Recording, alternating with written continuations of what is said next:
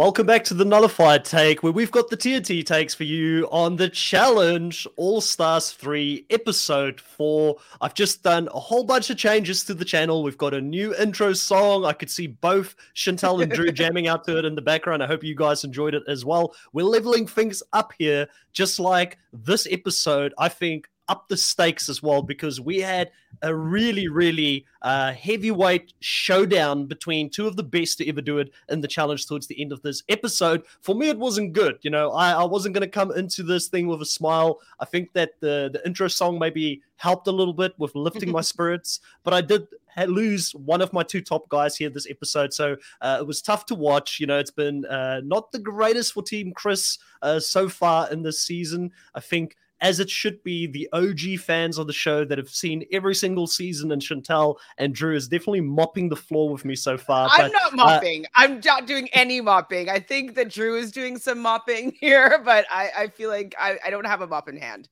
Not at all. Yeah. Chantel, how have you been? I've been great. Obviously, this week was like some finales were happening. So, you know, we did the finale of Survivor, finale of The Circle. So I feel great that pretty much the only thing that I'm really talking about is the Challenge All-Stars and the Real Housewives of Beverly Hills. So things are great right now. I know this is the calm before the storm, but I'm happy to put all my energy into the challenge. So I'm happy. It's good times. Yeah.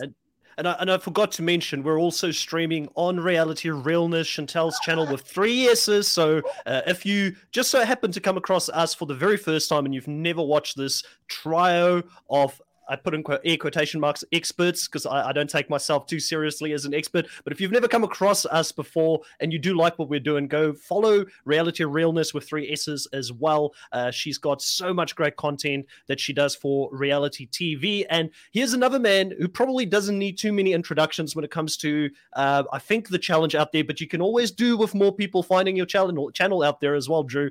Drew from the Angel Cake Entertainment channel here on YouTube is also one of our co-host today. Drew, how have you been?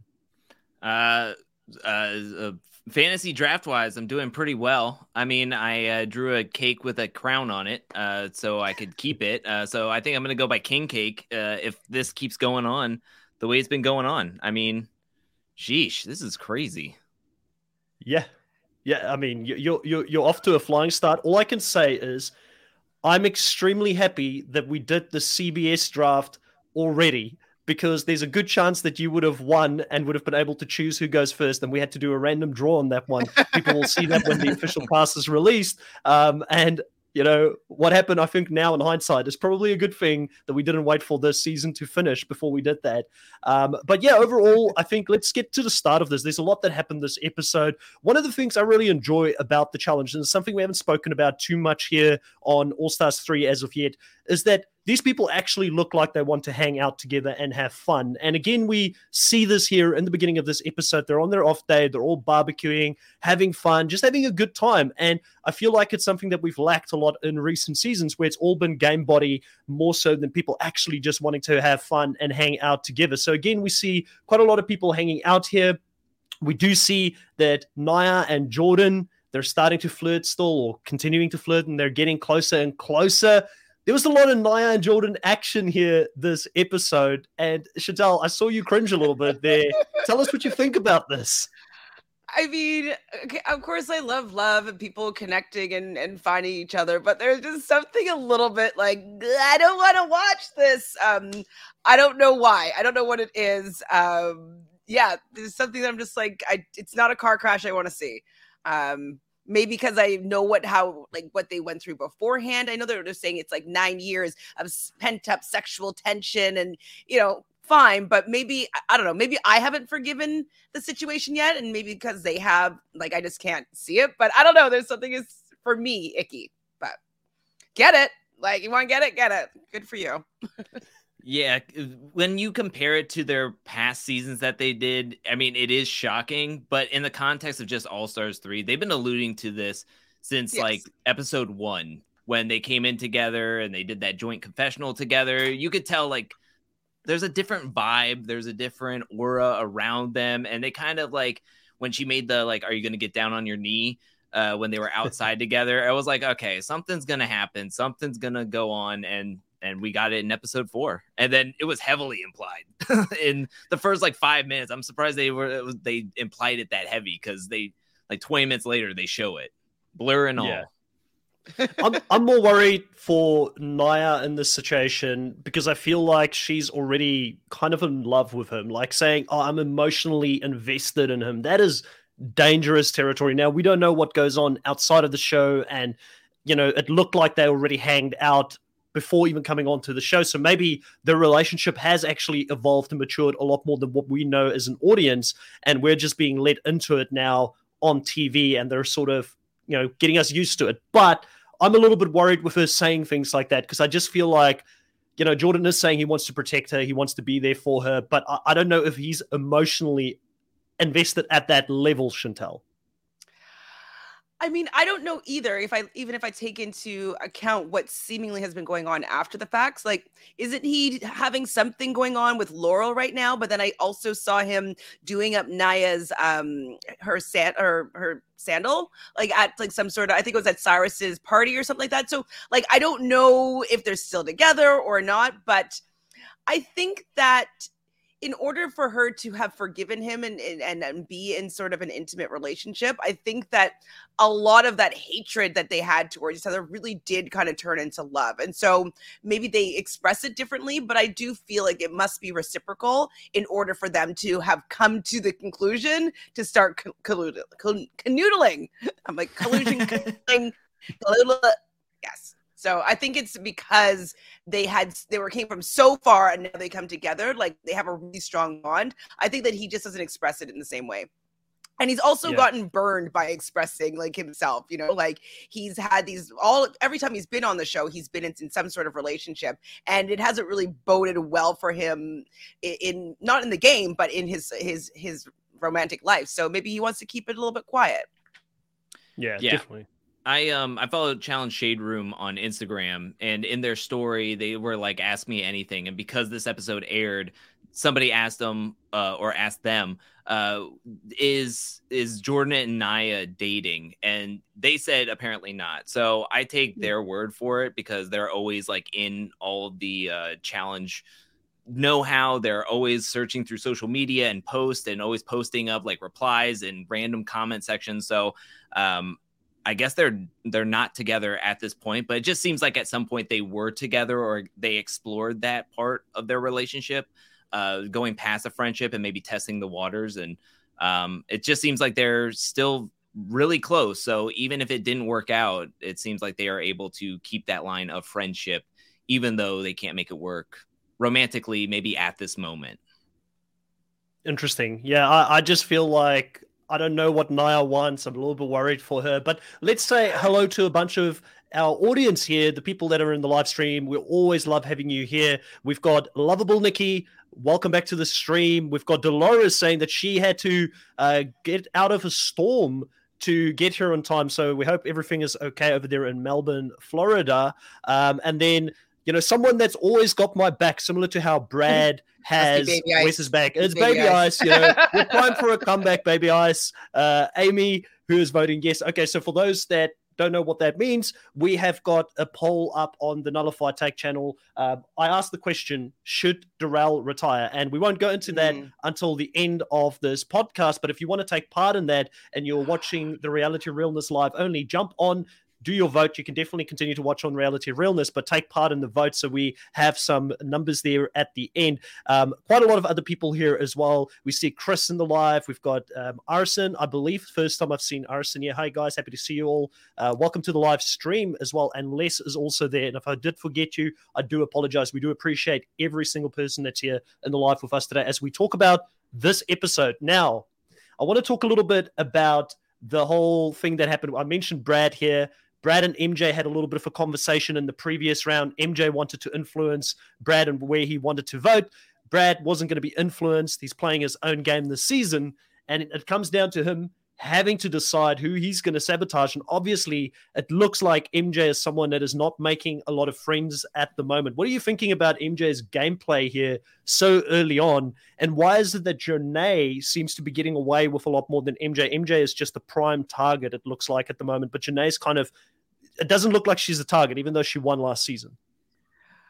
Well, I think with MJ, he's not really friends with any of these people. Like, I think everybody else has stronger connections, stronger bonds, more seasons that they've done with other people, less time apart. You know, we know that Wes says that Nehemiah was in his wedding, and same with Brad. And so, like, that's a very major connection that MJ doesn't have. So he's not going to throw, well, Brad might have thrown Wes in, but he's not going to intentionally throw Wes or Nehemiah in that kind of situation. So that because he doesn't really know that many people, and like he said, he was already put up there, so it makes it very easy for them not to rock the boat with anybody else and just throw MJ up there again. He's already mad about it. We're not that close of a friend with him. We don't want to make somebody else mad, or somebody that we are better friends with mad. So who cares about MJ? We don't care to lose him. He's not in our favor that much. He's not voting with us. I think he's expendable. So I think that's probably one of the main reasons.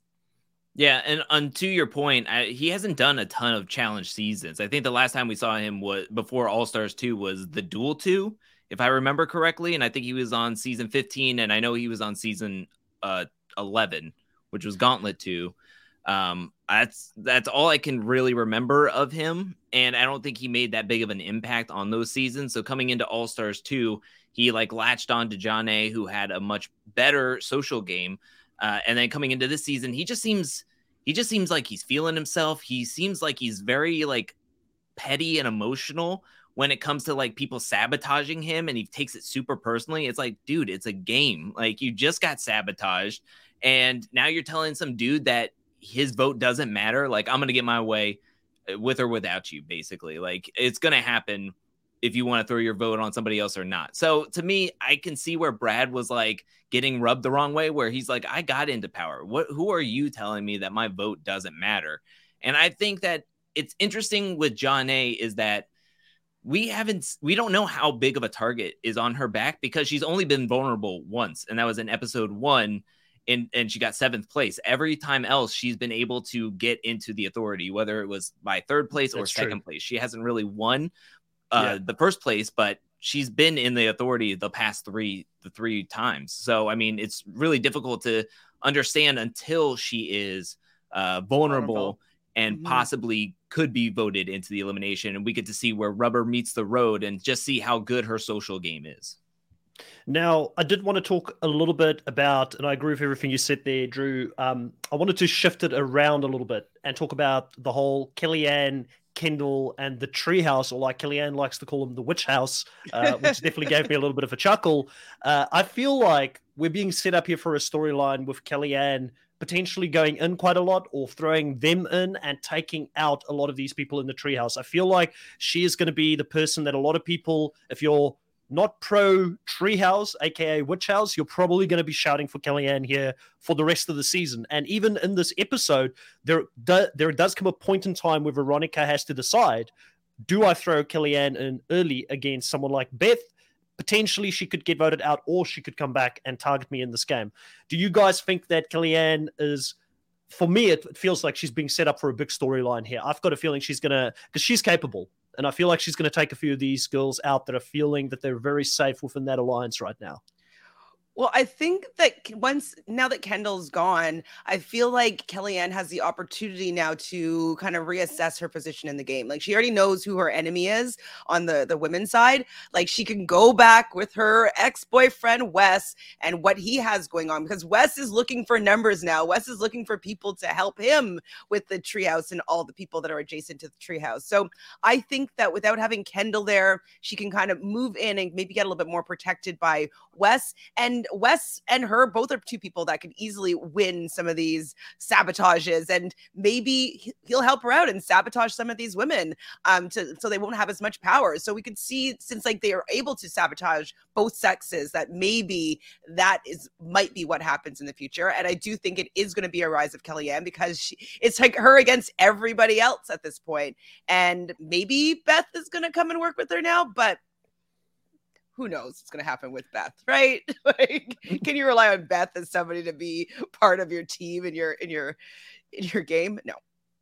Definitely not. Definitely not. I want to throw this out there, and I don't want to go too far, but it's I think it's setting up for Kellyanne and Nia because we it's hear confirmed at the her. bar scene where Mhm. Naya's like, look, everybody can see the treehouse. We can see who's in the treehouse. They're not making it like unknown that they are an entity to be feared in this game. If we could just like maybe like get a house meeting of the players that aren't in the treehouse, maybe we can actually start like making it farther into the game and not get picked off one by one. And you know who's going to jump right into that boat and grab an axe to chop down the treehouse, or grab the pitchfork to take out the witch hunt and get the witch hunts, is going to be Kellyanne. She's going to jump over to Naya and be like, yeah, I'll be your number one. I'll be your ride or die because I don't have Kendall here and I can play whatever game I want without worrying about my friend getting a giant target on her back. So that's a huge team up. And then you had, this is just me spitballing, but Brad was in the authority and he heard everything that everybody said. And you heard Kayla say, I can't trust Wes. You have Veronica saying, there's two people I don't want to win this game. And it's Wes and Jordan. And you know what? That's just reeling in. That's just ammo for it to be like, hey, did you know what I heard up in the authority? The Treehouse Alliance doesn't want you guys to win. And then it's like, well, let's team up and let's take some of these players out kind of thing. And just knowing how the divide is with the Treehouse, Jordan and Wes going to be working together on the other side with Naya and Kellyanne. Like, that's explosive. Like, we want to see that because last season was fun because there was two warring alliances. One was built out of survival and need for one. And then the other one was just trying to bulldoze the rest of the house to get their way to the end of the game. And we don't want to see this giant Treehouse Alliance just steamrolling everybody. We want to see two factions of the house having this giant war. And the end. I think you summarized it extremely well. The enemy of my enemy is my friend. And but where does people... I was gonna say, where does Beth fit into your warring factions? I don't think she fits in anywhere. I mean, we're gonna go into Beth right now. In any case, like, I mean, she's the person who comes in. I think it's one of the worst kept secrets. A few of us speculated it's probably going to be Beth. I think a few people knew. If you know, like us, we normally follow the preseason rumored casts, and then we stop watching anything spoiler-wise because we don't want to know more than that. It doesn't make podcasting I did know fun. That Beth was coming though, but we knew that Beth was like, I didn't know she was going to get replaced 100%, but I knew she was in the mix, so it just made sense that she would be one of the people that were on standby that was going to come in. And she comes into this game and she is like oil to water for a lot of these people. She just does not fit in anywhere. She's trying to get allies, make friends. She gets a little bit off, I guess, a relationship going with Kendall because they both relate. The fact that they're OGs, they're playing with a bunch of new school players. There's some common ground there, but I really am fearful for her because even someone like Nehemiah, once again, who she, you know, is very close to, her tenderoni, even he is saying, like, I love Beth as a girl. She's a sweet girl, but she is trouble. I cannot latch myself onto her. So I am extremely fearful for Beth here. She's going to have to mix things up. And I think someone here in the live stream said that they can't wait for the drama between Beth and Janae next episode. And I think that's what Beth's got to do. She's got to be the drama because I don't think she's long for this game. So she's really got to make an impact while she is there. But I have to say one thing about the fact that Nehemiah, okay, he doesn't want to be around Wes because, you know, people are always coming for Wes. He doesn't want to be associated with Wes. And, he, you know, people don't particularly jive well with Beth. Like, these are still allies of yours that you could be pulling in together to be protected. And so that you're not off by yourself. And so I get it, like why the reasons why, but I don't know if at this point it's worth it to like stay away from your numbers when you're just kind of like a lone man, like ready to be shot at. Like you kind of need a little bit of protection. And so I think that it's getting too deep into the game for him to decide that, no, I do not want to use my two relationships with people that are still in this game to my advantage. Instead, I want it to look like I'm not aligned with them. I think it's too late. It's halfway through.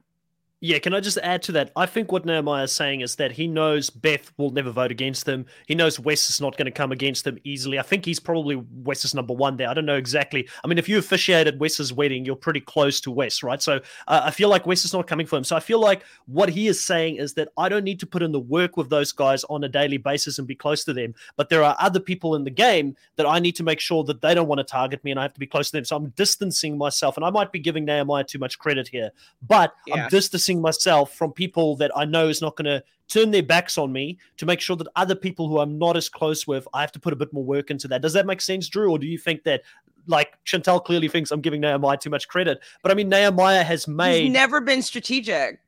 But he made the final last season being very strategic. You know, no, like last he made season it because he had connections with people that they were working together. He built that alliance. He built for the that alliance. first time he decided to work with people. And so he's going against with what worked for him last season. He's like, no, I don't want anybody to know that I have an alliance with people, when everybody knowing that he was in the palace, like, it kept them together. It made them work together. It made them be stronger. So I hear what you're saying, but I don't know if strategically, if that's the best thing for him to do.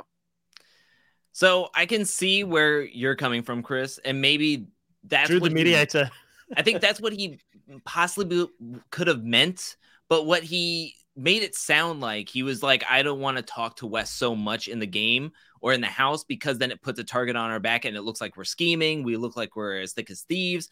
But to me, on that note, it's like, people would already assume you're working together. I mean, they know you're probably friends outside the house, that you've been on the same Real World season. Like, it's no surprise to anybody if you guys were working together. So to me, the whole game is, you need numbers, you need friends, and why wouldn't you come as a package deal? Be like, hey, if you get me on your side, you'll get Brad and you'll get Wes. Like, that's 3 of us. We can help each other out. We can go far into this game, kind of thing, instead of just being like, oh yeah, I talked to Wes a little bit, kind of thing. But I can see where he's like, maybe saying, I don't need to put in the work with Wes, so I'll go talk up Jordan or Yes or somebody else. We don't know. I mean, this is the thing. I loved Nehemiah last season, and what my fear was coming in with Wes on the season was he was going to revert back to his old self. And that's exactly what it looks like he did, or at least the edit is showing that. Maybe he's being more strategic off camera and he doesn't have a big storyline, but right now it just looks like he's kind of in the shadows, kind of waiting out, not in any of the drama, and playing the same game as Darrell. And look what happened to Darrell, right? And Derek too. Well, Derek has a treehouse. He's in the treehouse at least. Yeah, at least, but I don't know. Jelly Donuts here says, Beth is messy icon. If only Tina was still in this, Paramount really tried. And while we still saw a bit of messiness here with someone that's close to Tina, Veronica and Beth having a bit of a conversation here. There was a lot of beef that happened between them in the past. And as the newer school fan here that didn't see a lot of these old school seasons, I saw 1 or 2 of Beth's seasons, but I feel like that was towards the end of this whole thing where she was always the outcast within all of those seasons. And I never fully understood what it is that she did that was so wrong. I really need this to be explained to me, because I'm sure there's a few other people that are watching the All-Stars now that have gotten into the challenge at later stages that don't know the history here. And I don't necessarily think that the show explained it that well in the short period of time that they had. It was just a bunch of, you tried to be a camera hog or you try to get attention, and then the other one saying, yeah, but you actually did it as well, and you try to have a threesome, and it just looks like these two people, these personalities will never jive out there.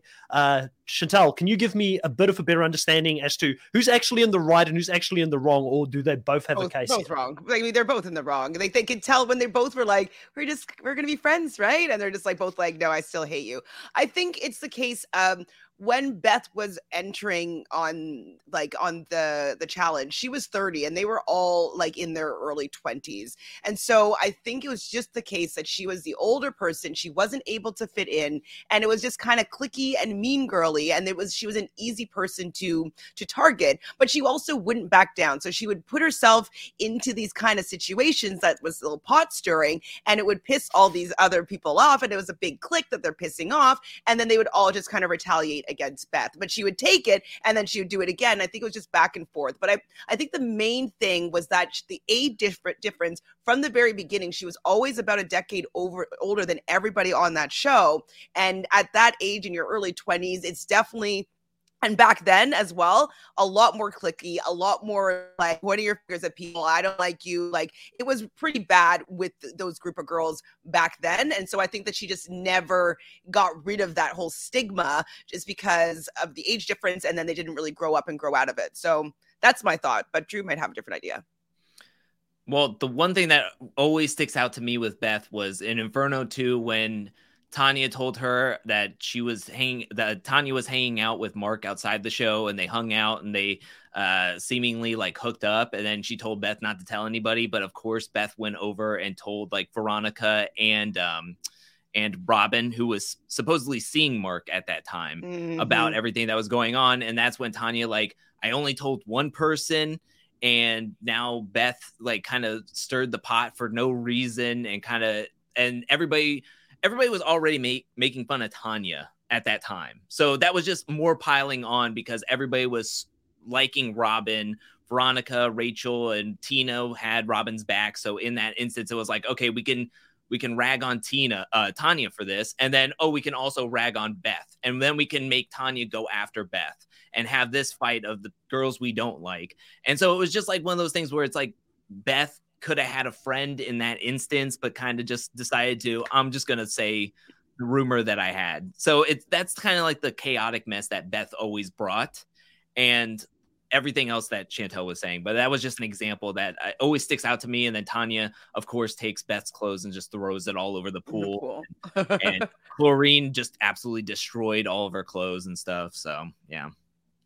Dabu here disagreeing with me about Nehemiah starting that alliance, saying Tech needs more credit for it. Well, Tech definitely, if I had to look at it, Nehemiah was the general manager of that, and Tech was the social media marketing manager, with his song attracting more people. Like, I mean, I wanted to be part of the Palace after he brought out the song, so I felt like he did a really good marketing sales job of that. And then there's quite a lot of people in the live stream here that seem to be Team Beth as well, and they really enjoy Beth on the show. So that's quite interesting to see. I don't have a race in the horse in the race, I should say. So I'm more than happy to see it play out. But I feel like Beth is coming into the season very late, which is normally a disadvantage for anyone coming into a season late. We've seen that in other seasons as well.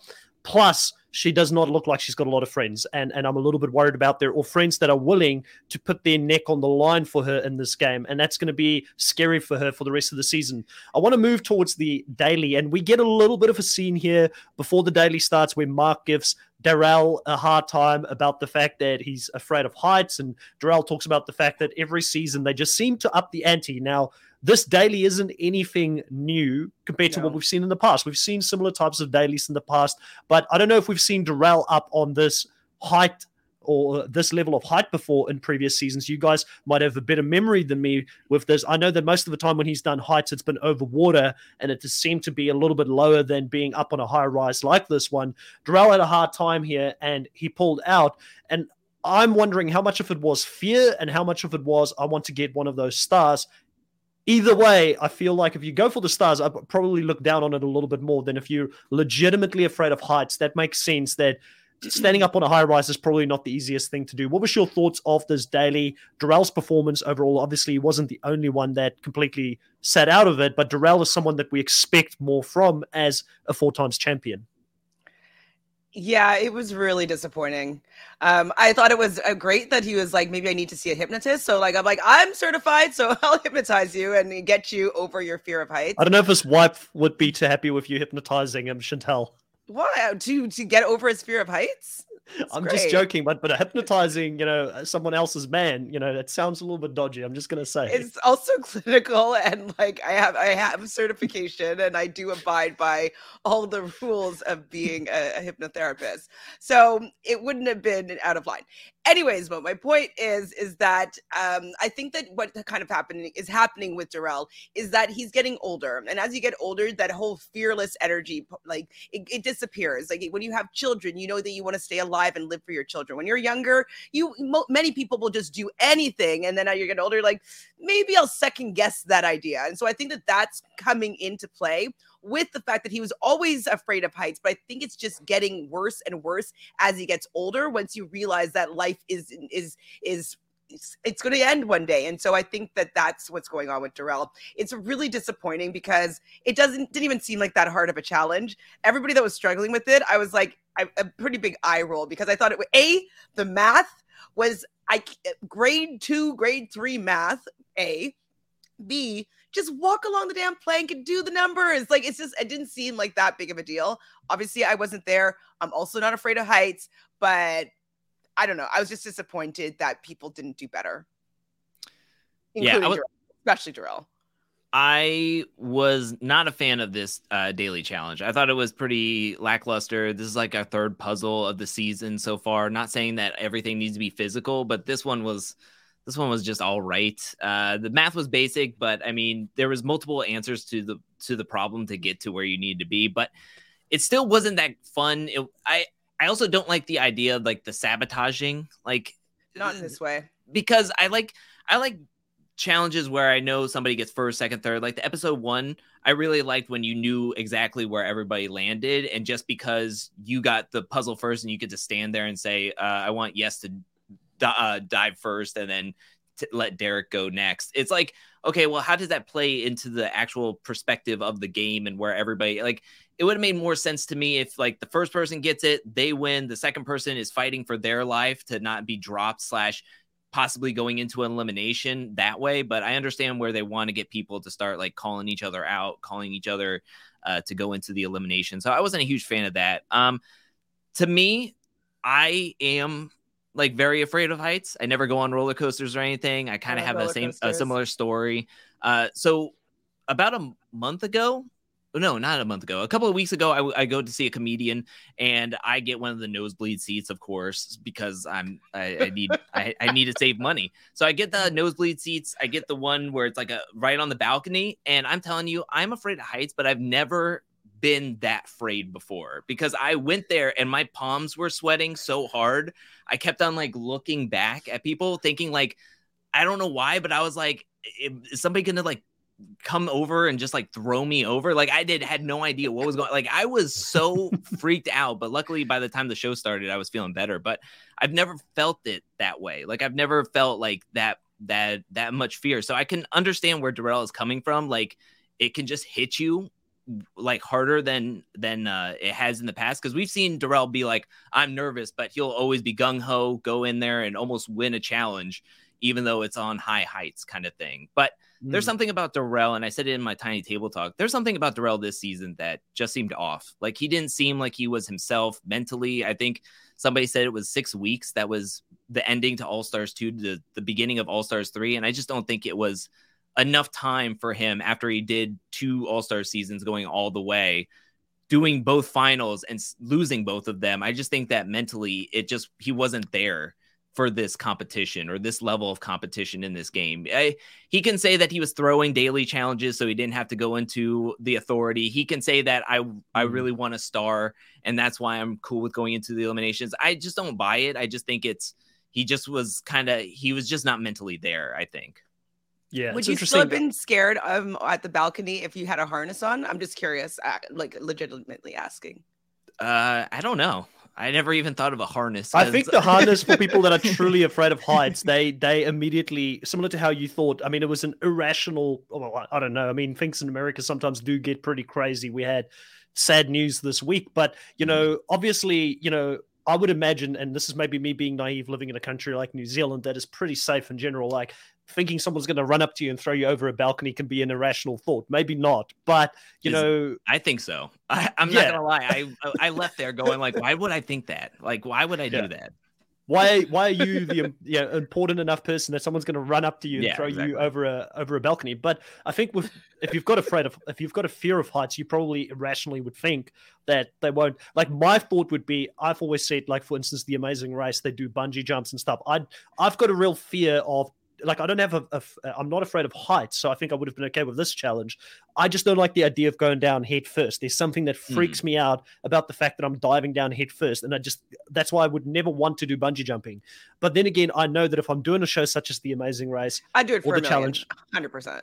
Yeah, it's for $1 million. This is a production. I'm sure they're taking extra safety precautions because of the fact that they don't. I mean, can you imagine the bad rep on a production company if something like this happens where the harness doesn't work? Like it could completely shut a production down. It could be the end of the show. So I do think that they go through extra safety precautions. But I do want to get back to what you said about Darrell, which is interesting because you mentioned All-Stars 1, All-Stars 2, and 3 that he's gone back-to-back, but he's actually been going back-to-back since 37 because he went deep in 37 as well. And I don't know what the time was in between seasons, but he's almost just been season. This is like his 4th season in a row. And Darrell did take a massive break before coming back. So I don't know if he's got that level of stamina. And does this put people in a different brackets, such as CT, who's been able to come and perform back to back and have that mental strength to be able to do it and to be in it, or Bananas when he was on his long stretch, for instance. I think we've spoken about this a few times on this podcast. I am a firm believer that after a certain amount of seasons, there has to be a stand down period. There has to be, okay, you're maximum going to do 5 seasons in a row or whatever that number is. I'm just putting 5 out there. Now, you need a mental break for 2 seasons, and we're not bringing you back for those 2 seasons. But sadly, I think that it's all about money. Having Darrell on the show, Darrell is an OG that I think unanimously is loved by the community. People love seeing Darrell come back. They're more thinking about that than his own mental well-being, being out there and doing these seasons one after the other. And he does have, like Chantel said, a family at home now. He's got a wife, he's probably like, from what my understanding, a big family person, and he's been gone for a long time. So I do think he needs a break. I asked the question in the beginning of the podcast, and that poll is still running until the end here. Should he retire? 20% of people so far have voted yes, and then 80% of people have said no. So he's loved. People want him to come back. They believe he's got another win in him.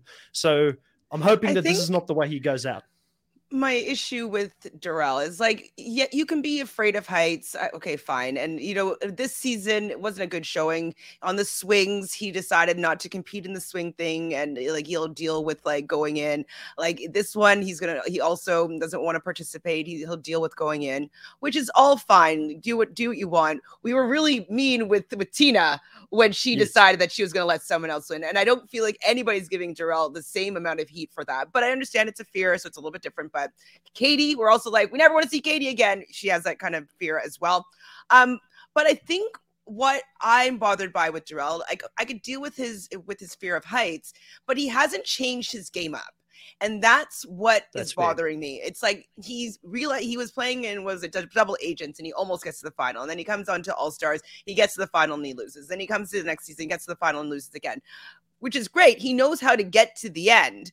In this new era, he hasn't figured out how to win. And that is by putting yourself with people that you can beat, but B, that want to keep you in the game. And so I don't think that he's figured out the recipe and the formula for him to actually succeed in the challenge. And it doesn't seem like he's putting in the work on putting himself in a better position to do better, because I think that he hasn't switched up his game, and he needs to if he wants to win either any of the seasons, like the main challenge or All Stars. He needs to change it up. He can't just coast to the end. It's not working. I was going to say, there's that saying that says that when hard work shows up and outworks talent, hard work always wins. And that's the thing. Darrell's got raw talent, but the game has evolved from where it was 10, 15 years ago to now. People are actually taking this serious to the point where this has become a career for some of these people that are training to win this game. Drew, you look like you wanted to say something on Chantel's observations there as well. Well, I think there is something to Darrell's game that needs to be tweaked, but I want to come to his defense a little bit and say that, like, there's always like these little things that happen that could be like, he could have helped himself on the ruins, right? Like he could have really, everybody could have helped Darrell. I mean, all the champ guys could have really. When he punched Brad? Yeah, he could have held his own, but Brad was being belligerent. The other guys, especially Derek, who is like, Darrell and him are like best buds. He could have pulled Brad out of there or said, Darrell, let's move out of the room. But they decided that they were going to do that. So if anything, Darrell would have been a 5-time champ at that point, because there was no stopping him. He was going to get all the way to the end. Like he was a wrecking crew on that season, and he had the most money by far of everybody because he kept going into the eliminations and winning. Now, I will say that he came in second, very close in All Stars 1. Who would have saw Yes being the great challenger and endurance person that he was, not for that big old climb at the end. But coming into All Stars season 2, I mean, I would say Darrell and Janelle had that one. At that last part, they would have had it if they would have had the 4th step, in my opinion. I think that they could have really had that. I think there was a lot of shenanigans. Why isn't he the favorite? That was thrown that one. Maybe that's the question. Well, I will, and to Chris's point, I don't think we need to put limits on people, because if you're the production team and you're like, Darrell, we really like you, then that invitation is always going to be open to him. I think that it's then on him to be like, maybe I do need a break. Maybe I do need to sit this one out. Because I really do think that. Can I just jump in? Can I just jump in with that? That's really dangerous when it comes to mental health, because people, when they go through mental problems, don't know that they're going through the problem. To them, they feel like what's happening to them, what they're experiencing is normal. So I feel like, I hear what you're saying, but I feel like there has to be a psychiatrist that they have full-time on board that check them out between seasons, that makes the fun. And I'm sure they have this in place. I'm sure they have it in place. And maybe he got checked by the psychiatrist and they said he's fine, but maybe they missed it. I don't know. I don't know if it's a mental health issue or maybe like a will issue. But like you guys said, something was off this season. And I think a few people have mentioned here that all 3 seasons were shot in 2021 or filmed in 2021. That's a lot, because the whole reason that a lot of these All-Stars started doing these seasons were because they thought that they could go there and it wouldn't take as much of an effort for them to get out of their day-to-day life. But now if you do 3 seasons, doesn't that accumulate to basically the same effort as doing a normal season? And also then you've got 3 times you've got to travel internationally and be away, and it's more sporadic. It's almost better to do one long stint and then be more scheduled around your family and being able to spend time with them, opposed to being in and out the whole time, if that makes sense. So I feel like there's something there. But I also agree with what Chantal says. Like, Darrell needs to look at this and he needs to change some things up, because it's not working for him. He's had 4 seasons now since he's come back, if you take the main season as well, where he hasn't been able to win. He's got into a few finals. The one thing I will say in his defense, though, is that he was willing, and I respect this, he was willing to take a shot probably at the biggest threat in the game and go up against Jordan. Because Jordan, a lot of people know Jordan and Darrell, both of them would be difficult to beat in the finale. Wes needed someone else to go after Jordan, because I've got a feeling Wes and Jordan have got some sort of an agreement coming into the season that they're not gunning for each other. We've seen them talk in between at party scenes. Jordan has made some suspicious moves, not targeting Wes immediately. It's one of the people he kind of knows. I feel like there's something going on there where he's like, I need my hands to be clean because I don't want Jordan to be coming back at me. But Darrell had the balls to step up and say, I can't beat Jordan in a final, so let me try and take him out in an elimination, because he didn't want to run against him in the final. Also say that about Yes. And like, I think that in more situations, he would be able to beat Yes, but he couldn't beat Yes in a final either. So I'm just wondering why he decided to choose Jordan. So like, if he didn't do well, he would be like, well, I went up against the best, and like, you know, like go out with his head held high. Or like, I think that he should have gone with Yes, and I think he would have had a way better chance at beating him in this particular elimination. So I don't understand like why, if the qualifier is the fact that he can't beat them in a final. Well, you know for a fact that you cannot beat Yes in a final. So why don't you take Yes out? And there's a lot of people that would be very happy for you to take Yes out. It also would dismantle a little bit of the treehouse, and you would have, like, you're not necessarily working with Wes, but at least you would have Wes on your side here. And so I think that it was just like a miscalculation on what was better for his game, unless he was checked out and he wanted to go out and maybe he just didn't want to be there. Like, that's a very big possibility as well. Not saying that he feigned his injury, but I don't think so. He put himself in a position where he would be able to lose with honor. Yeah. Well, I think we have to take a look at who's in the authority and if he could get Yes in there. And what would that have been? Well, so I just want to throw this out there.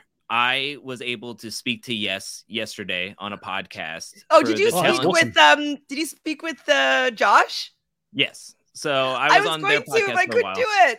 Oh, that would have been fun. It would have been awesome. Well, plug it here. Where can people go and check that interview out? You tell them. I don't know what he didn't give me the link, obviously, because I didn't do it, but I did talk to Josh about that.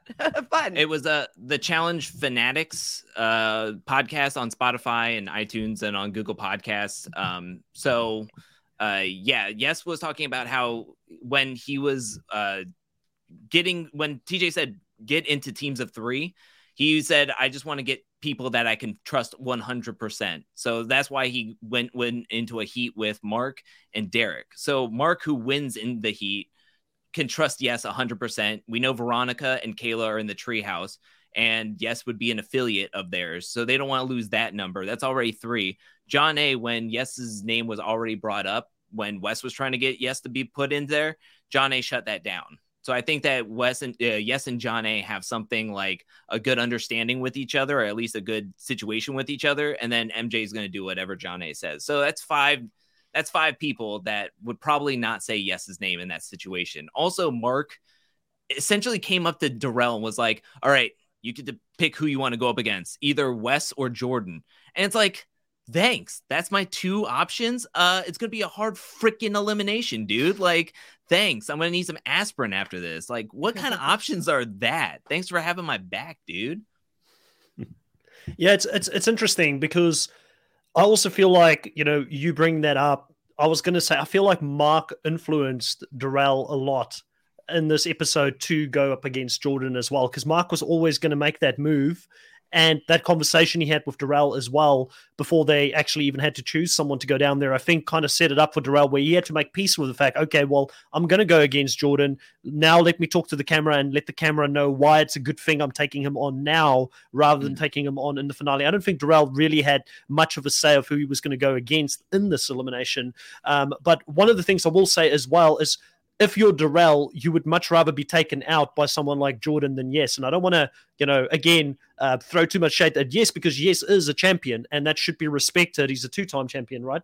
If I'm correct, he did win one of his first seasons as well. So he's not a bad player. And I think he is definitely very threatening going into a finale. But I think Jordan has proven himself to be exceptional at eliminations. And again, this episode, winning an elimination that no one would have thought he was going to win going into it. Since we're talking so much about the Jordan Darrell thing, I think we might as well just talk about the elimination that they went in against each other as well. And they were both in steel barrels. They had to push against each other. And I was similar to Mark. I thought immediately, listen, this is going to favor whoever is the heaviest. The person who's got the most body weight should be able to get this done. But one of the things that Jordan is exceptional at is finding ways to maneuver his body to still do good when he shouldn't be doing good. Like if you look at Kendall, when she went up against Beth in the same elimination, Kendall's body position just wasn't good. She was quite low, where Jordan went all the way in the middle. It was kind of like, he was in the center of this barrel, putting himself in as like a stop. And I don't know how to explain it, but it was the way he moves his body and figures out how to make an elimination work for him. And it was so close. I mean, he almost lost off the bat. Darrell was right there, and he found a way to stop that momentum. It is admirable. I think Jordan is one of the best when it comes to eliminations. The fact that he has won this elimination against someone I think he shouldn't have won, and some of the past eliminations he's won with one hand, it's insane to see this guy operate. What did you guys think of this elimination between both of these guys? I know we've spoken a lot about Darrell, but Jordan himself, what is your thoughts in regards to how he did here? I was really hoping that Jordan was going to lose so that you'd lose your first guy pick. Oh, so salty. So salty. It really was. I was like... It was bad for me. I love both Jordan and Darrell. I love both of course, Jordan and Darrell. So I have felt bad Jordan regardless. on my other draft. So I was like, okay, well, I want to keep my other draft strong. So I didn't fully root for that, but that was my first thought. I was like, oh my God, is he going to lose his first pick? But that didn't happen. Obviously, I know that Jordan is really great at these things. And I just don't understand. I don't think it was a great elimination challenge for the first, on the first part or whatever, because we always talk about body weight and people being matched up evenly and making it fair in that regard. And so I don't really like when it's unbalanced because of weight or height, where it's completely unfavors one particular person versus another. So I didn't particularly like that, but I didn't mind it with the Beth side of things. So I actually wanted Beth to come back over Kendall, but we'll talk about that probably in a second. I just don't understand though why Darrell just couldn't have just gone whoo, and just all he just needs to do is just one more rotation and he would have won. I mean, I don't know what it was like. I know that he was out there for almost an hour. I get that. But I just don't know why it didn't work for Darrell in this situation. I don't know.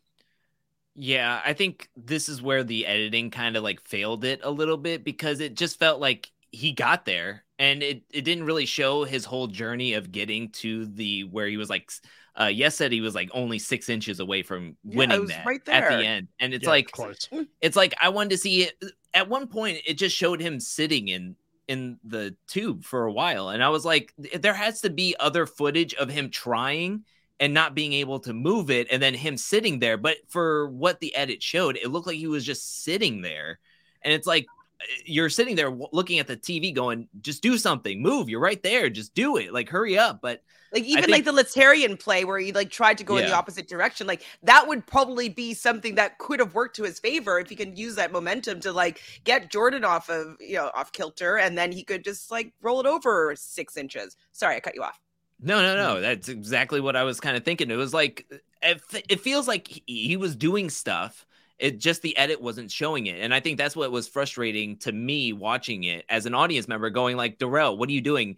The edit is showing you, it seems like you haven't done anything in the hour or the 35 minutes that it went from 15 to 54. Like, what did you do? I don't think you did anything. What you just been sitting here kind of thing? I wanted to see more. I would like to have seen like him actually like try to move it, and then it kind of just like wobbles there a little bit. Like, I wanted to see more of that, showing that he was trying, because after a while it just seemed like he was just sitting there, and then he just gets out and lays down. It's an interesting point, because it feels like when Mark and Letarian went up against each other, they showed a lot more of that struggle, even that Letarian was trying to fight back or change his strategy and what he was doing out there. And we didn't see that for this elimination.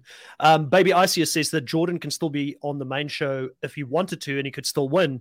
Jordan's definitely a top 5 male on the challenge. And I personally, I'm very high on Jordan. I think I made that case. Funny enough, now that I think about it, when we spoke about the top 100 list, I made a case that Jordan and Darrell should be swapped around in that specific chat that we had. And I said that I actually feel like Jordan, pound for pound, is more lethal than Darrell, even though he's won more challenges. If you look at Jordan in finals, if you look at him in eliminations, I think he's slightly statistically ahead of him. He's but also when it comes got to 10 years on him. Like, Darrell's 43 or turning 43. And so it's facts, right? Like, it's like, why are we comparing two people that are not even in the same decade of their life and, have damage to their body, just like living, it takes a lot of toll on the body. And so, I mean, yes, Jordan is great. Yes, he figured out a way to get Darrell to expel all of his energy in holding that position for almost an hour. And so insofar as that he got a leg cramp that he had to lose the challenge. But he also has 10 years of youth on his side. And so it's like, can I really be that excited about it? Like, not so much, because I don't think that they were evenly matched if we're talking about age, at least. And this is, you're making the case for why I've never been excited for Mark's plan of bringing the OGs against the main show people like that he's wanted to do. I just don't think it's going to be exciting. I think that a lot of the favorites that people have, they're all school legends, are going to get shown up by the younger cast members who are a different breed right now. A lot of them are super athletic. They're bringing in athletes and things like that. I don't know like how they would go. I mean, this is a great example of a newer school player taking on an older school player and beating them at it. And again, it's like you've said before, maybe there is an age bracket for who we see on these all-star seasons, or well, it's not. The problem that they made is that it's not the challenge OGs, it's the challenge all-stars, which really means that anybody that is an all-star by their definition can come back and play the show. But we're not going to solve that today. One of the things I wanted to mention is Jordan, after winning, give respect. I always say, you can tell a lot about a man and how they celebrate after they win. And he didn't go and celebrate too much. He didn't his immediate concern was running over to Darrell to check on him and make sure he's okay. So clearly there's a lot of love and respect. He was, crap talking him throughout it, but that I understand that as a sports person. I used to do a lot of that myself. Like, that's just part of being competitive.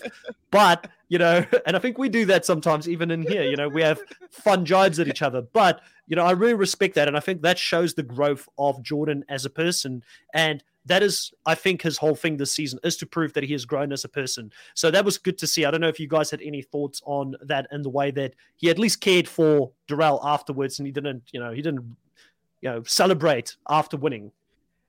Yeah, and he even said that, he's like, I can't even really be that excited because, like, my friend is down there and he's in pain, and Darrell gets taken off in a stretcher, and that's like, I know I never want to see people taken off in a stretcher. I'm sorry, I don't want to see that. I want people to be able to compete, be able to play, be able to try their hardest, and if they lose, they lose. But I don't want to see people taken off in a stretcher or breaking their fingers or popping out a rib. Like, I just don't need that personally. But I definitely appreciated Jordan realizing it wasn't the time to celebrate, even if he wanted to, and he went down and made sure that his friend was okay. So I agree with you. I thought it was nice sportsmanship. Yeah, definitely. Yeah. I mean, I think of like I instantly thought of like when Rogan destroyed Jay in that fireball elimination, and he was like talking smack to Jay, who was like on the Knocked out. ground. Like Yeah, having like a concussion, unconscious. Like it was like, what are you doing, dude? Like you're probably like 50 pounds heavier than him at least, and you're bigger than him, and you just smashed him to the ground. Like, and you're gonna smack talk him and tell him to get up and I'll tackle you again kind of thing. I think that this is why I really like All Stars and the vibe it gets, because you get these competitors who are more mature and good sportsmen. Like, I'm not gonna lie, we've never really seen this side of Jordan all that much, but he hasn't really gone up against a legend like Darrell in elimination. I mean, and also it's been some time removed since we last saw Jordan kind of in elimination, and but he's never been the most like calm, cool, collected. I'm gonna just not say anything or yell into the crowd or something. But it was nice to see him give respect where respect was due, and you could just tell that these competitors have respect for each other. They love to compete against one another in a friendly, good way, wholesome way, and that that they are friends. That I think this whole cast is, whether they've known each other for years or a couple of days or just known them from this season. I think they all have a mutual respect for each other, and they just really want to compete and see each other do well. They all want to win, but they all want to see each other like give their all, and then if they have to leave, they leave on their own merit, kind of thing. Not like this. Now, we've spoken a lot about the elimination here between Jordan and Darrell, which obviously it was I think the headliner event, probably the best or the biggest matchup. Maybe it failed because one person... they wasted it on this barrel roll. And I agree with you, but it's such a big matchup, right? So if we talk about maybe not the outcome of it and what was used in the elimination, but just having these two big names go up against each other is probably the biggest event we've seen in elimination so far. Would that be accurate? Or would you guys think absolutely. That was definitely like heavy hitters going at each other. But it just kind of reminds me of how I felt was a little unfair when Darrell had to go up against Corey, when they had done that same elimination 2 times before, where they literally just had to like inch their way to the edge, and it would take pure willpower. But when Darrell is doing it against Corey, who's like 15 years younger than him, he's super fast and he has to just run. There's just tons of slack. And so I just felt that like, I just don't like when I see injustice to these competitions. And if I want to see a matchup of Jordan and Darrell, I want to see them at their best and be able to show their best. You can't even see them. They're in a barrel. So like all you can do is hear Jordan heckling, and then you see, Darrell in an uncomfortable position, and then you see him roll out of the barrel holding his leg. Like, is that entertainment? Is that what you'd want to pay your big bucks for the main event? Like, I'd be like, refund, like, please, have my money back, please. Kind of like West versus Bananas in Total Madness, where everybody was building up that moment, and it was just finding a battery in the wall. It was like, oh, this is it, kind of thing. Yeah. Oh, less skill involved in that, and a little bit of luck that you're going to get it at the right time. But yeah, I would love one that really suited both of them. Like maybe there's 2 parts of it. Like one person would be pretty good at one part, and one person would be really good at another part, and to see how well they could excel like against each other. Like I would have really liked to see that matchup in a way better elimination challenge. So. Yeah, but I wasn't a fan of that. I definitely agree with it. I would have liked to have seen them go up against each other in the final, to be honest. I mean, especially since they were the number 1 and 2 guys, so I had to lose one of my top 2 guys here. But I wanted to shift a little bit. We haven't spoken about the other elimination at all yet. Beth going up against Kendall. And how shocked were you guys that Beth came in? She kind of redeemed herself here and she was able to beat Kendall. Did you guys think for a second that Kendall had a chance? Because I think it was Derek or someone said, Kendall is a scrapper. She is very, I guess timid when it comes to confrontation and making decisions. But we saw in All-Stars 1 that when she gets into the arena, she does put up a fight. And I thought she did try here in the beginning, but ultimately Hurricane Beth did end up winning this specific one here. What was your thoughts on this elimination as a whole, and also the matchup between the OGs, which was kind of sad because it looked like they kind of aligned together as 2 OGs that were playing this new school game, and there was a willingness for them to work together. I mean, I wanted to hopefully see Kendall and Kellyanne get like another number and maybe they can shift things in the game. But we saw right away that Beth quit in her first 20 minutes being on the show again, and he wasn't able to complete that daily challenge. And so I knew that she was going in. I knew it was probably going to be Kellyanne or Kendall. I was preferring it being Kendall because unfortunately Kendall hasn't been bringing for me what I want to see on the show. I think she's a lovely person. I think that she's very strong and athletic. I do think that it would be really amazing if she and Kellyanne could open up their own yoga studio. All these things are awesome, and I think that she's a great person, great cause, great mom, all that stuff. But as a game player, I think I've seen enough from her at this point.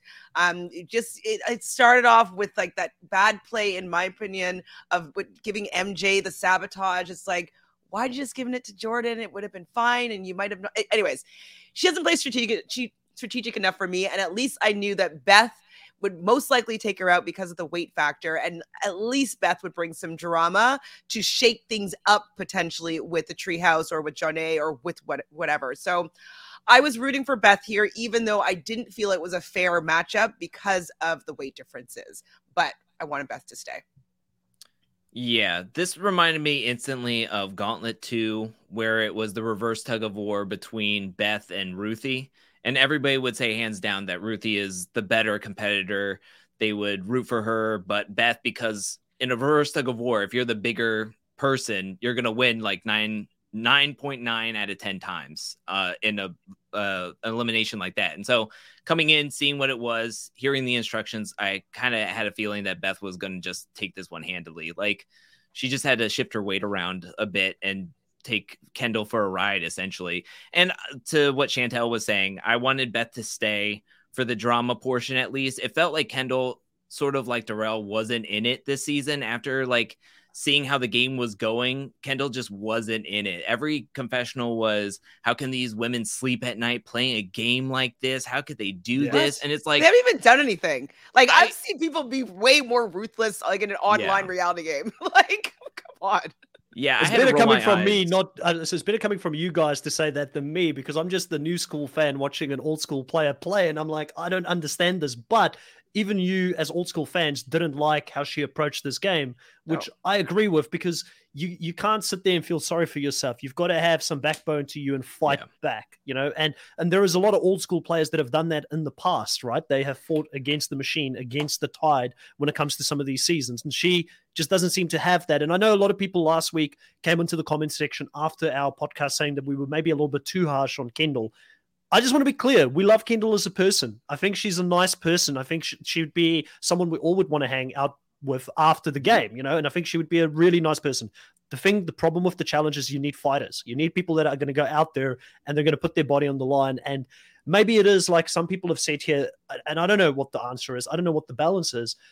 Are these old school players that are playing a new school game with the challenges being so much more intense? Is this, you know, what they should be playing? Or should we go back to something that more fits that old school style in challenges? It's less physical. There's more like, you know, backyard games and things like that brought a different fun element into it. Is that kind of what they should be doing? Like, what is the answer? But, you know, I think that Kendall really expected people to fall over for her here, and it wasn't going to happen, and she wasn't making the connections that she wanted to make in this season. But then you look at someone like Veronica, and she is killing it socially. She is right in there with the young girls.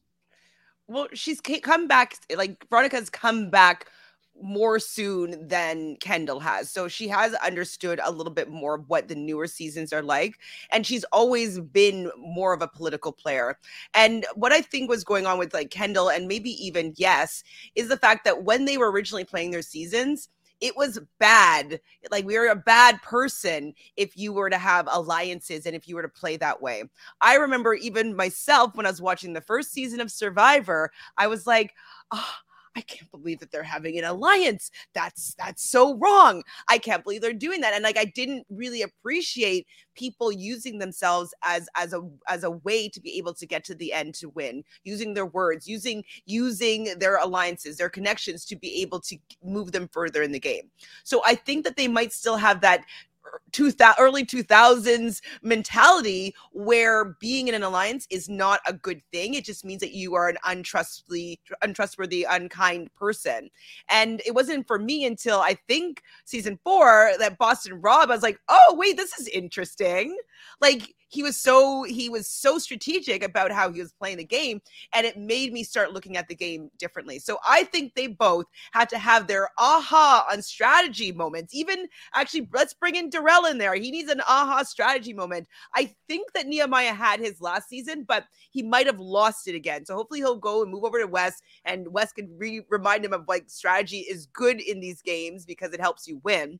And maybe then they will shift and change their gameplay. But yeah, old school, originally strategy wasn't a focus. And I had to have a come to Jesus moment here with like, oh wait, strategy is a good thing. And now that's all I care about. So that's what I think needs to go on for them. Yeah. And I mean, if you look at Kellyanne, just to add this, I mean, Kellyanne was the way she has played the game. She's always been in the minority. She was always in the, I have Evelyn, and that's just me and Evelyn doing our thing on the ruins, on the island. Everybody was always against her. So she's taking it like, we got to stop playing nice and we got to play smart. But Kendall's over here in the confessional saying, how can these women sleep at night? How could they play the game like this? And she only played one season, and the season was just two teams. You're doing your thing. Whereas Kellyanne has been in this position before, and it's not saying that we don't like Kellyanne or Kendall or the way she plays the game. It's just you get to see what these players can do and if they can modify their games from back in the day to what the modern version of the challenge is today. And I just don't think Kendall has been able to transition her game to play that way. We still love her. We still like the way she fights. And I would like to see her back on, but I would like to see her change the mentality of the game. I would like to see her change the mentality. Only because of where we drafted her. Like, do we really want to see her come back again? You know what I mean? Like, I think I got her on the last round. Are there other people like Evelyn or other old school players, you know, is it Susie as well, or other players that we haven't seen that you'd rather see? You'd rather see some of those players maybe than a Kendall who would put up a fight if they came back. I would. I mean, I would love for her to come back and then be on one of y'all's teams. Like, that's what I'm throwing out there. I got her. Like, that's the question I want to ask. Like, is Darrell and Kendall going to be first round draft picks ever again? I don't think so. I've picked Darrell. I think I've picked Darrell first twice, and I can't remember who had him first in All Stars 1. Maybe yourself, yeah. But I still rate Darrell really highly. It just, for me, I think round? What it comes, listen, we know that there's a bigger break between now and All Stars 4 because there's no filming happening for All Stars 4 in the near future. There's a lot of other seasons being filmed right now. So I feel like by the time Darrell finally comes back, it may be a year and a half, 2 years from now, who knows? So he's going to come back as a completely different person. And he did say that he will go and train harder. He's going to go do more squads. He's going to work on his quad, you know? If this quad is his only weakness, then yes, I'm not willing to write Darrell off yet. Will he also work on his heights and work on his math and work on puzzles as well? Because these are things that I think that he should work on other than just the body. I think that we know that he could physically win a challenge. And even like right now, like even though he lost and, you know, due to his quad injury, like I still believe in him physically. I think that he's still a good physical competitor. I think it's the other elements that are failing him right now because a lot of other people are more well-rounded and it doesn't just take brute strength anymore to win these things. And I think he needs to gain some new skills in order for him to be competitive with these people that are much more well-rounded. Yeah. Amy saying she had a dream about Darrell. Well, definitely his wife won't allow you to hypnotize him for sure after you make that comment. That's all I'm going to say. Look into my eyes. Lovable Nikki say Darrell is good at puzzles. You know, there's a lot. I'm just not willing to write him off. I think Darrell can still come back. Okay, you're forced now to pick him first round next time. Look at the mind games are already starting. We're not even picking draft picks yet for All Star Season 4, but yeah, we'll see what happens. Like, I'm not willing to write him off completely. Is there anything that we missed? I feel like we've touched on all the main talking points. Drew, you look like you want to talk about something. I just want to throw out two quick things. One, with the interview with yesterday, I wanted to throw out that he said that Beth was actually sent home, and that she was in the replacement house for a while. And then they just sent her home. she was there for 12 hours, and then they had to call her to get back on a plane and come. So when she actually showed up, she had landed, swapped clothes, and then went straight to the daily challenge. Wow. So just throwing that out there. And then also, cool. With the preview to next week, I just wanted to see if anybody had a conspiracy theory of what the twist could be in the game, because I have one conspiracy theory. I haven't thought about it yet, but it seemed like the treehouse is pissed. So I haven't thought it through. So let's hear your opinion, and then I'll see if I have one kind of like, woo. Well, I think the major thing is, what I think is going to happen is, because there's too many people in the authority, I think it's just going to be whoever comes in first and second for the first for the men and the women will make up the authority. So there's only going to be 2 people safe and can give out a sabotage going forward in the game, where there will be more people kind of like up for grabs. So that's now good, you have to work with only one other person, or you both are going to go directly into the elimination, basically. So I think that the treehouse could be pissed that they're not going to be able to like have 3 to possibly 4 people and control the vote if Derek was able to get in with Veronica, Kayla, and Sylvia. So I think that could be possibly a twist. And I want to know what these daggone stars mean. We're getting to the 5th episode, and we have not heard anything about these stupid stars. So I want to know what the stars are. But that's what my thought process is with it turning to a power couple, because it's just unsustainable to have 6 people in the authority over and over and over again as we dwindle down. Because by episode 8, if we still had 6 people in the authority, just 2 people would go straight in, because 6 people would be safe. So, do you think that they're going to make people be working in pairs from this point on, and like a pair would be safe? I hope not. I'm just trying to think though, like, I think your thought is a good one. I thought that when the numbers getting so small, that having so many people safe was getting to be too much, and so I don't know if they were planning on doing that from the beginning, but if that's a change that they're making on the fly, either way, I think it's better to have more people up and available to have to go down and defend their spot in the game. Yeah. My other thought process, and I don't know if this could be true, but I'm hoping that it stays last place goes directly into the elimination, and then the 2 people get to choose somebody to go up against them. Or could we see what happened in like All Stars 1, where it's like the 2 people get to vote in 2 people, and then those people get to call out whoever they want, kind of thing. Like when they go down into the arena, they call down who they want. Yeah, so the number 1, 2 people can be like, I want to put up Derek and Ronnie, and then when they get down there, then TJ says, who do you guys want to go up against tonight? I love that. Sorry. I like that idea. I love that. Well. So like, if you're not in the authority, you're not safe. That one's actually, that's great. So, I've always liked the call outs. I've always liked it when you can call someone down. You can't hide. You can't hide behind your alliance when you get called down like that. So Kellyanne to go down there week after week, calling each of the witch house down and taking them out. Revenge for Kendall for the rest of the season. I did want to say here, I don't know if we want to jump into this too much, because we still need to go through the points, which we'll do as we close off this podcast. But Lovable Nikki bringing up John and MJ's affair revealed. We had a little bit of a snippet there of that being discussed. So I feel like next week, and who brings it up? Beth. She's just a blabbermouth. Like, mind your own business, Beth. But I mean, that's what she's here for. Is she going to be sleeping on her own now? She was in the room with both Darrell and Kendall, so she's got no one else there.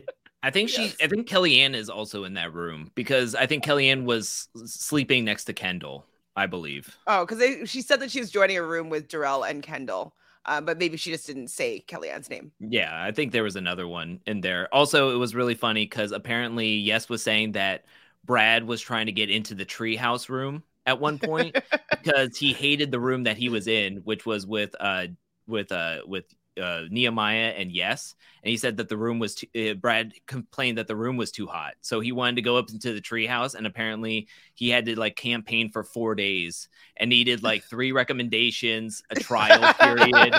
We better be seeing that. That's funny. Yeah, Jemmy was like, oh, he needs a lot of referrals. Derek was calling up Yes at one point to be like, does Brad fart in his sleep? Does he snore? And Yes was like, I can vouch for him. He's fine. He's a good guy. Like, he never did get in, he said.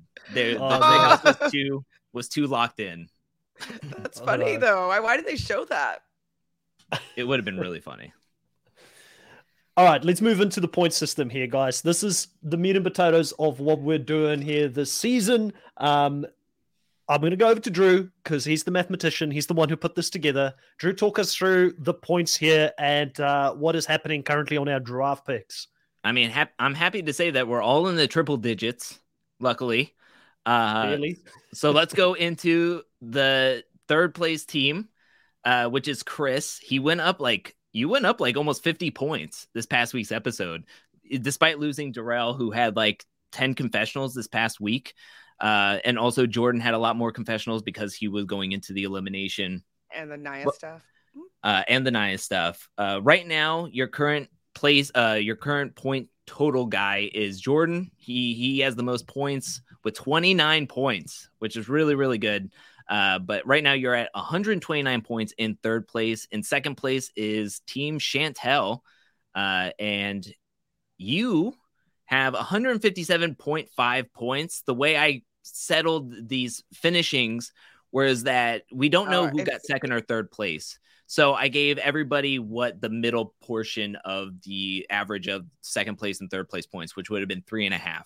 So everybody who made it into the authority that didn't win will get a 0.5 at the end of certain points. But you have the highest point scorer right now in this game, and that is Veronica at 30.5 points, which is rather incredible. Brad is your second place getter with 20, and that's mainly because of daily wins. He's not getting a lot of confessionals, but and then Beth, this episode alone got you 14 points. That's great, Beth. Really strong at getting those 14 Did Kendall get me any points this episode? even DQing, getting that -1 point, she got you 14 points. Okay, and I gave you an argument with Veronica. So you got Veronica and Beth arguing in the joint confessional because that was a mess. And I'm in first place. I'm in first place with 179.5 points. Going up 43.5 points this episode. My number one point getter is John A with 29.5 points. She's been getting more confessionals. Get her out of here next week. Let's go. Maybe. I need to hurt Drew. I think I have 5 players, 5 or 6 players in 20 points that all have 20 points. So I'm spreading around the wealth on my team right now. But it's still pretty kind of close at the moment. I mean, Chantel's only 22 points behind me, and then Chris is only like 28 points behind Chantel. So, I mean, you never know. You never know what could happen. It still could work. 3 little players left. You still got. I need to add Beth to this list as well. I don't have Beth on here, so you've got an additional person there, and then you've lost Kendall, so you have 4. So I've got 4, you've got 4, and Drew, you've pretty much got your whole. Have Nehemiah. You lost someone? I forgot about Nehemiah. Phew. No. Okay. You haven't lost someone yet. Wow. No. Jeez, like this is a blowout. Like this is worse than last season. I feel like when we did All Stars 2. I mean, I think that I have to say, like, I really got super unlucky though. You know, I mean, I would have lost one person no matter what, but like to have to lose a second person, I don't know. I just feel like I have an unlucky team right now. It's really scary. I feel like your men, both Nehemiah and Brad, are going to do well. Like I feel there's still a lot of runway for them to play in. Jordan obviously will bring fear back to people now, taking out someone like Darrell, so maybe they don't target him immediately afterwards. Yes, you've got to feel like Yes is seeing an elimination at some point, just as someone that's not been down there. They're going to want to throw him in. And then Kellyanne is already a target of a lot of people in the treehouse, so that makes me afraid for Kellyanne. Nia is starting to come out of her shell, but she's very attached to Jordan, so I don't know where she's going to go. But there's so many people still in Drew's team. Like we keep seeing confessionals from Ronnie. Like when is Ronnie going to go? And she's part of the treehouse as well. But is she really part of the treehouse? When they start looking inwardly at that alliance, will she be someone that they'll be willing to sacrifice within that alliance? Is my sort of thinking around that. And then MJ, I think MJ is not making this final. I'll make a bold call. I think Ronnie and MJ, probably your 2 people in your team that I think is the biggest chance of getting targeted in the near future. And I will say this, because we haven't spoken about this person at all, but she has impressed me. I was very annoyed with her first episode for not making a choice. Sylvia is impressing me at this point. Like even this episode, even yes, her she performance in the daily, I was freaking out. Didn't bother me. She still did it. She did it, and I've got respect for the fact that she got up there and she did it. I think she's playing. Her and Kayla are, but it's annoying to see two really young players come in here and dominate the game, because I agree with you guys. Even as a newer school fan, like this is supposed to be for the older school players to come in and play. But you can't blame them for playing a good game. They're out there to win the money. They have to play a good game. And I think strategically, they're both sitting pretty at this point. Kayla's probably been the shock. It's easy to be strategic strategic when you have power, right? Yeah. Yeah, I think Kayla's the shock of the season for me. Like, she's come in and, like, I did not rate her personally all that high before she came back this season, and she's been doing extremely well at this point. So, Drew, any final thoughts on your team? Just hoping I can keep going strong. I mean, I have this like weird, uncanny ability to pick long-lasting players and teams that can go far, but I have a feeling that I'm rooting against MJ. I couldn't stand him this episode. I couldn't stand him last episode. His little yeah or whatever that he does, that little country call that he does. I can't stand it. I want him out of here. Like he's like so cocky for just standing still on a plank, but when he was dying, getting buried in mud, he was like looked so pathetic. So I'm just like, I'm so tired of you, dude. Like I want you off my team so bad. So Danny is saying, I wish Kayla would stop with the older people jokes. It's rude and tacky, very mean girl energy. And I do agree with that. I think that her comments about Beth was unnecessary this episode. And I know that you guys would probably agree with that as well. 100%. I can't remember what she said, though. I was trying to remember. She said, was it the party? That, no, she said Beth played in the real world, right? Oh, yeah. All right. I haven't seen her season in the real world. It was in the 90s. 1992. In the 90s. I was probably a baby. Yeah. Yeah. It's like every episode you can guarantee at least one jab. Like the Mark was in the 70s, so I can ask Mark what it was like in the 70s type of thing. It's like, all right, we get it. You're young. And then the first one was the eyesight for the puzzle. Yeah. Yeah. It's just like everybody was young at some point. It's not an achievement. That's what I was saying before when I was talking about this. It's like, I used to be the youngest person all the time, and I thought it was so cool because I was always hanging out with all these older people, and now I'm the older person, and I'm like, ugh, frack. Like, I want to be the young person again, but I don't know if I want to hang out with people that are... Now we're the old people that say, time comes for you all, kids. Time comes for you all. Can we say her jokes are getting old?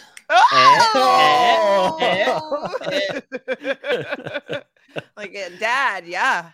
I just wanted to acknowledge before we finish off here that someone in the chat asked if we saw the season 38 rumored cast. Yes, we did see it.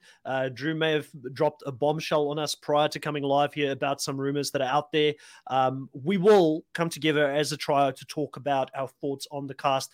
Sadly, we can't make it happen this weekend. We probably will talk about that off air and let you guys know as soon as we can, but we will address that in a separate, because I think that warrants its own podcast completely just to talk about the cast. So we will go into that in the very near future. But if you're like really, really desperate for some content on that, I think, Drew, you may have already dropped some stuff on season 38. And this is also your opportunity to talk about whatever is happening on your channel for the rest of the week. Do you want to plug some things you've worked on and some content that's coming out? I do stuff like every single day. I think today was like the first time I didn't do anything in a while. But I have the power rankings coming out tomorrow, Saturday mornings. And then I have endurance coming out on Sundays, a clip. I think I'm going to do Beth and Tanya and Inferno 2 after talking about it today. So I'm going to do a clip on Monday. And then Tuesday is a podcast. It's either the scared gameplay or if I could see some confirmations of what happened with the Challenge 38 that I saw prior to coming on here, I'll do another follow-up to what's going on the Challenge 38. Then review and recap on Wednesday for All-Stars, Tiny Table Talk on All-Stars 3 on Thursdays, and then Friday will be a random challenge video. And if I don't do the scared gameplay on Tuesday, I'll be putting that out on Friday. If I do the scared gameplay on Tuesday, then it'll be some random challenge video that I'll normally be doing on Fridays. So looking forward to that.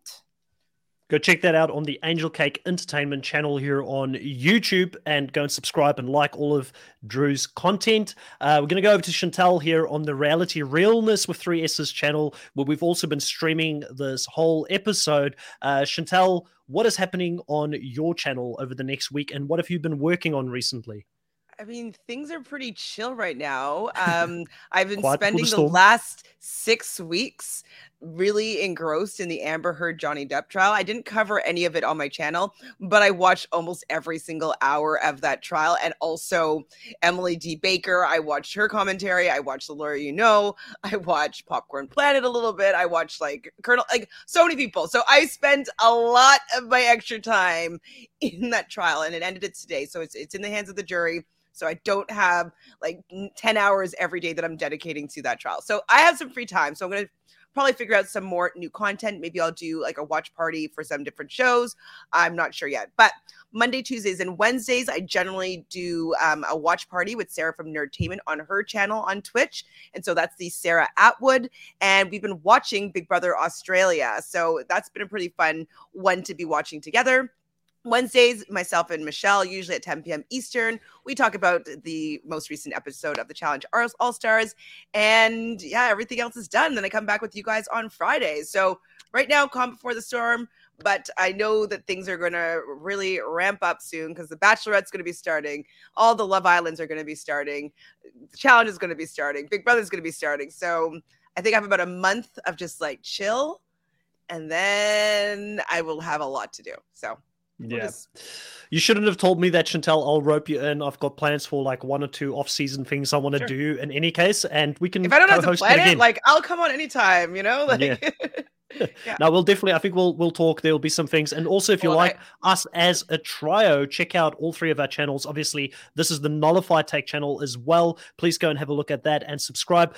I am going to be back live in less than 30 minutes now to talk about Survivor 42, the finale episode, and then myself, Drew, and Chantel. We yet have to determine what day we're going to come together, but we're going to do a retrospective of Survivor 42 as a whole and talk about that as well. So there will be a bit more content dropping from us, and then as I've mentioned, we will at some point talk about the Challenge 38 as well. I'm also looking forward to the next couple of weeks. There will be off-season content. I want to jump into some wider topics. It's I love doing recaps, but sometimes you want to talk about, like for instance, Survivor as a whole. There's a few wide topics I want to talk about in the off-season. So I think there's a few things that we might see both Drew and Chantel at different points jump on for a podcast or a recap. And I've also got some great guests lined up that I'm really excited about potentially bringing into the Nullify Take channel to have a chat about this. We're also moving into Survivor International season again with Survivor South Africa just yesterday released. They'll be doing 4 episodes per week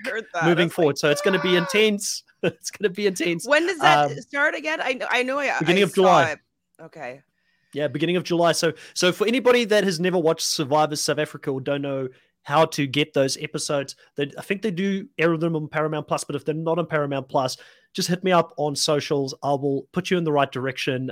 It is going to be an all-star season, though, so there may be some players in this season that you won't know, but I think it will be a good season regardless. Chantel, you're someone that watched Survivor South Africa quite recently. Was Immunity Island the first one that you watched?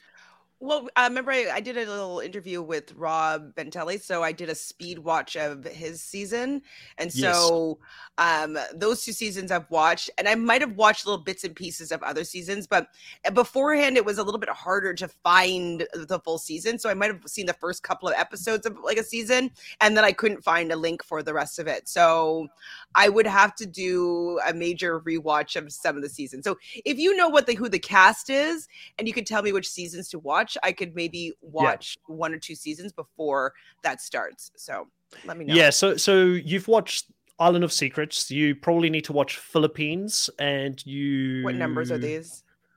6. So I think Philippines is the only one. Then there's one guy from prior to that. season, but you'll know like 19 of the 20 players if you watch Philippines as well as Immunity Island. So I think you'll be fine. But yeah, I think it's a great concept. It's a great show. They have a bit of an old school / new school feel to them and the way that they edit it. So that's all going to be happening here on the Nullified Take channel. As always, guys, everybody on the live stream, we thank you so much for participating in the conversation, asking questions, letting us know when we're right and when we're wrong. With the Durrell's vote, did it change? Oh, or is it yes. still... Let me have a Sorry, look. I just wanted to, I knew you were about to sign us off. I just wanted to know. I need to know what happened to the poll. Thank you for reminding me. So it did move slightly in a different direction. So we were at 80% previously when I mentioned it. We're now sitting at 71% of people saying he should not quit and 29% of people saying he should leave now and not tarnish his legacy. So I think most people want to see more of Darrell, but I also think that, I didn't put in the poll here, should he take a break and then come back refreshed? And I'm sure most people would say, yes, let him have a bit of a break, which he's going to have in any case, because like we said, All-Stars 4 is not being filmed right now. In fact, there's a lot of things happening on the international scene that we can't discuss about openly, but I know that people are casting. There's casts already forming for the international seasons, and they're probably going to be filming, I would say, very soon. So the more interesting thing is, how do they actually film the challenge, 38, and some of these international shows at the same time? Can TJ be in two places at the same time? Is he going to have a private jet? And is he going to be jetting in between? Like, where's 38 rumored to be filmed? Argentina. Oh, it is. Okay. Well, there we go. So he's probably going to be doing both at the same time. He'll probably. That's a lot of work for TJ, man. Like, I hope he's getting paid well for this. He must be. He's been on Cribs a couple of times. Like, he must make some bank. Probably $1 million. Will Argentina become the Fiji? That Fiji for Survivor, like where they just keep filming these shows back to back to back to back in Argentina because they've got a good system going? Each year it'll be a new place. So like maybe for 2022, all the seasons that are going to be shot will be in Argentina, but then maybe for 39 and All Stars 4 and I guess UK, Australia, and Argentina, whatever, season 2, it'll be in another location. So maybe. Wow. Or maybe they'll just stay in Argentina and they figure it out there. Oh, well, we'll talk about this next week for sure if we can get an opportunity to pencil some time in to talk about 38 as a whole. Guys, thank you so much. Catch you next week. Bye.